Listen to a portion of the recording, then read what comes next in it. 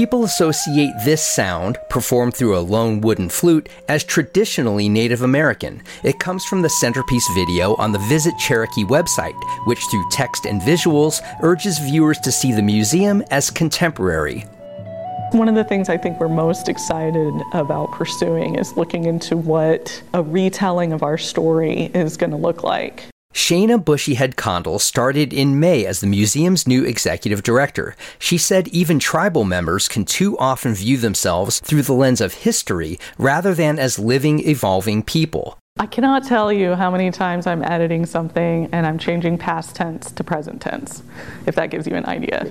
The museum debuted in 1948 and celebrated the opening of its current building 50 years later. Former longtime director Ken Blankenship died this past March, and Condell is the first woman to lead the museum. On paper and in temperament, she appears optimal for the challenge. Now, age 44, Condell grew up near Oklahoma City and Milwaukee with what she frames as two identities, one as a service-oriented Generation Xer, the other as a member of the Eastern Band of Cherokee, in communities where Condell often saw herself as the lone Native American in her peer groups. Growing up, my dad was always really interested in having me learn Native history, but he also was really interested in having me learn about the Civil Rights Movement and the Holocaust. Those were other sort of topics that he felt were really relevant to the Native experience. Condell came to Cherokee after several years in Washington, D.C. in budgeting and planning roles with the National Gallery of Art, making her the first director of this museum with significant experience at a larger cultural institution.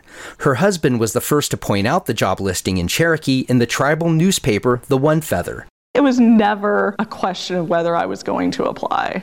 In my interview for here, actually, I was talking about how I laugh about it now, and I'm like, this was the best cover letter I ever wrote. I did it in like 10 minutes because I felt like I had been writing it my entire life.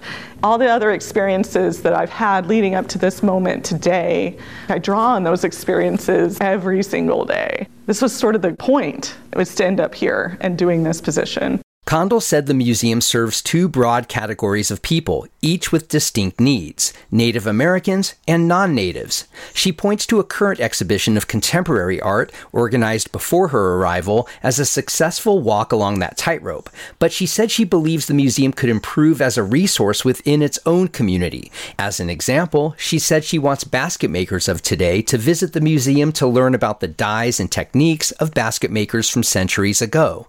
Our primary focus is our community. We want to make sure that they understand that we are here for them. What is going to be our process? How are we going to survey our community?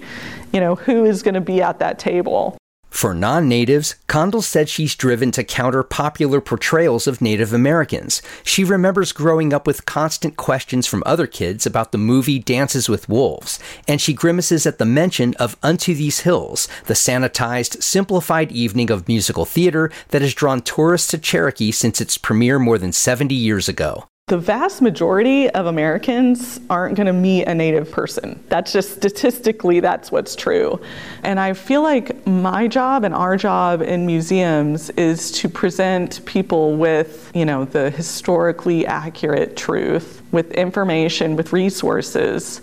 And then when you're faced with secondary resources, right, like movies or books, that's up to you to be able to be an informed receiver of those things. Condell's parents live in Bryson City, but Condell is planning frequent weekends in Reston, Virginia, where her husband and daughter are remaining until their daughter graduates high school. I'm Matt Peiken, BPR News.